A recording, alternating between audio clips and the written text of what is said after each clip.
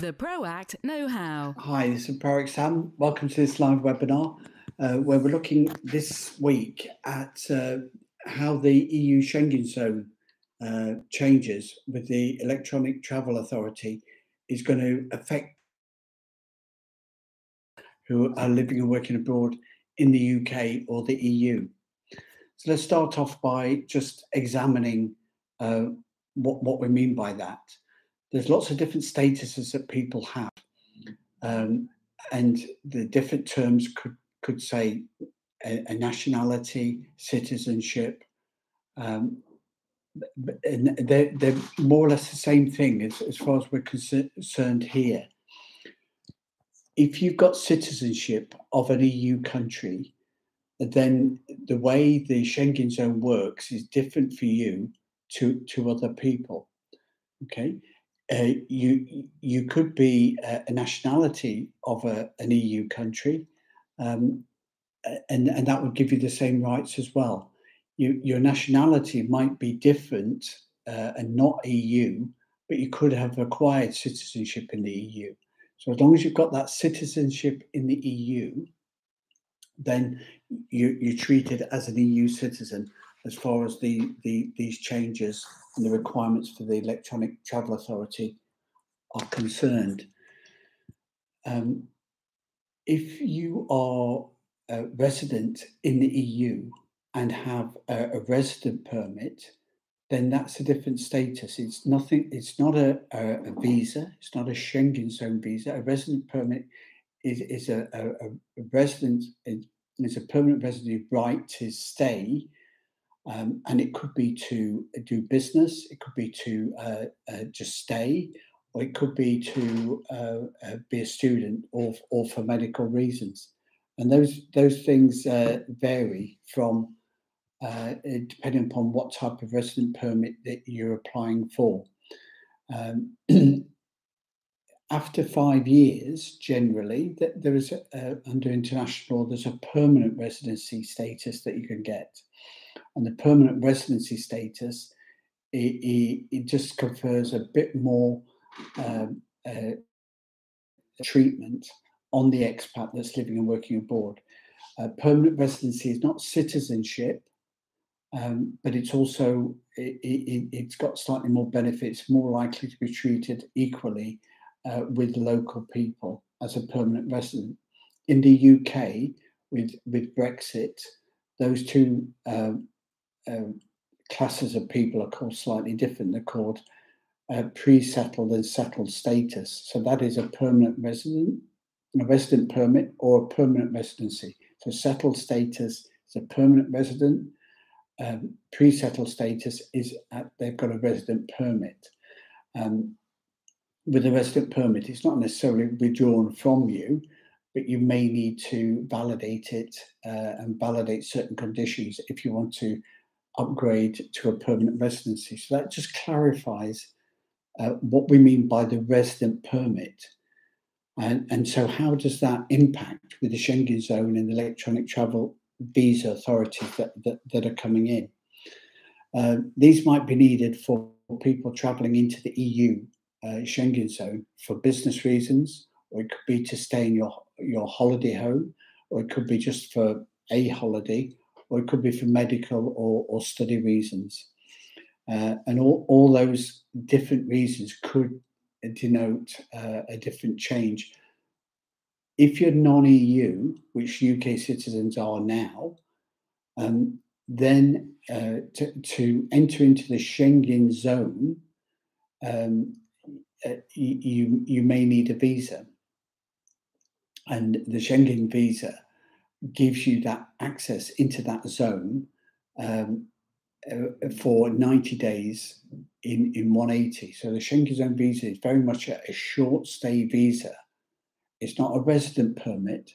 It's a visa to enter. And it's something that you might need. You might need it on a short stopover for a day or two during traveling through the EU, or you might need it for business trips. But it's always a short stay. So it's 90 days in 180. And that is a key Schengen zone restriction, which people from around the world have got and is being acquired by EU citizens now.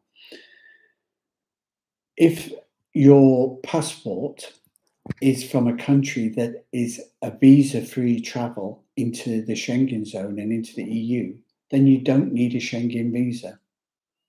So anybody from outside the EU, including the UK, may need a Schengen zone visa unless they've got visa-free travel. Now, for UK expats, by and large, it is visa-free travel. So everything is clear on that. And you're not going to necessarily need that. But when the Electronic Travel Authority comes in, although you've got visa-free travel, you're still going to need the Electronic Travel Authority. And the Electronic Travel Authority requirements will have to be met. There is a small fee, but very much like the American system, if you want the short travel arrangement to the USA. So if you're non-EU citizen, non-EU national, non-EU citizen, and you're traveling in visa-free, you can get over the border without a passport. You don't need a resident permit, but you will need the Electronic Travel Authority. So this is a key point to the change that will come in with electronic travel authorities from November 23. If you're an EU national or citizen, then you don't need the Electronic Travel Authority to travel around Europe.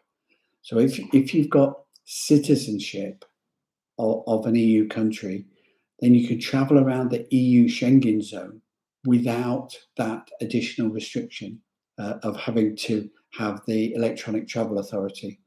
So if you're within the United States, you wouldn't. A United States citizen doesn't need a travel authority to travel from state to state, and this is what the EU are trying to create with the Electronic Travel Authority for the EU zone. Okay. Now, if you've got a resident permit, it's slightly more complicated.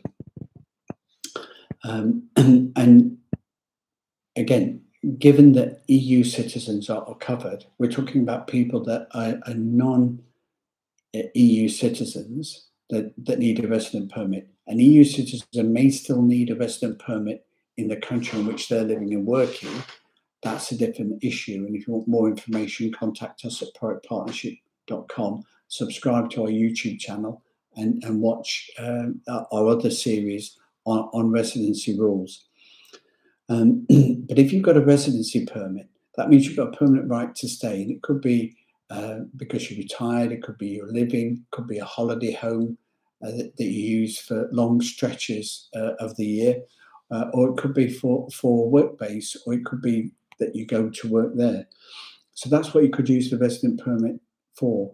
But with the resident permit, you have to show that you've got a permanent home, and not necessarily a tax residence, but a permanent home and a means of income and support to stay there long term.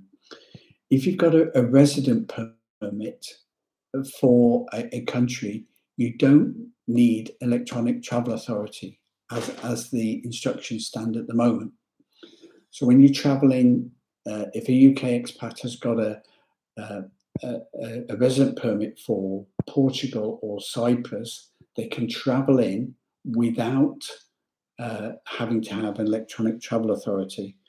What they would need for the visa-free travel is their passport, but also their residency permit.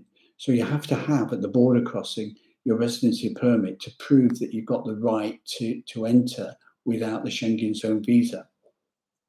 So within the EU, you don't need to show your passport. You might need to show your ID card to prove that you are an EU citizen, but you don't need to show your passport at the border. If you're a non-EU citizen, a UK expat with a resident permit, it still has to show the passport, even though it's visa-free travel. But they won't need an ETIAS, the Electronic Travel Authority, as long as they can show that they've got a valid resident permit. So that the non-EU resident has to show their resident permit when they're entering into the EU, whichever country that may be. Just a little caveat at this point is that just have in mind that not all EU countries are members of the Schengen zone. Croatia have recently been added. Bulgaria and Romania and Cyprus are trying to join. Ireland are not currently members, so that there is some distinction there. And there are also some countries which are in the Schengen zone which are not in the EU. So the Schengen zone travel requirements could or could not work in that way. So the resident permit, just to summarise and finish on that part, if you've got a resident permit, you can enter without the electronic travel authority. If it's visa-free travel, you just need your passport to cross the border. If you've got so if you don't the next point I want to make, let's start again. If you've got a resident permit, that gives you freedom of movement of travel between your non-EU country and that one country in which that resident permit is valid. So a resident permit might be valid in Cyprus or Greece or France or Spain or Portugal. And it would allow a UK expat, for example, to travel freely between that one country and the UK, visa-free and electronic travel authority free, as long as they're showing their ETIAS scheme, the resident permit. So it's electronic travel authority free if you've got a resident permit for that freedom of travel between that country. However, what the point I'm trying to get to is if you've got a resident permit for an EU country and you've got the right to stay in that country, you can then travel to another EU country, an EU Schengen zone, without a Schengen visa. So a resident of Cyprus with a resident permit who's a UK expat can travel within the EU without electronic travel authority, as long as they've got their resident permit. However, they are then still restricted to the 90 in 180 days of the short stay Schengen zone rule. So although they don't need the electronic travel authority with a resident permit to travel across border, you still have this 90 in 180 day restriction. And it's an important distinction point there. So with a resident permit, you can live and work and stay in the country up to 365 days a year. If you stay more than 183 days, then generally you become a tax resident in that country. And you can come and go as often as you like. If you're from a non-EU country and you have a resident permit, you can use that resident permit to travel around the EU without the electronic travel authority, but you then are restricted to the Schengen zone short stay period of 90 in 180 days. If you're traveling from outside the EU and you've got visa-free travel, without a resident permit, you will need electronic travel authority and are restricted to the 90 in 180 short day stay rule. And so the rules are going to be introduced from November 23. They are potentially quite complicated. There is a small chance that the EU might simplify it or might adapt it between now and then.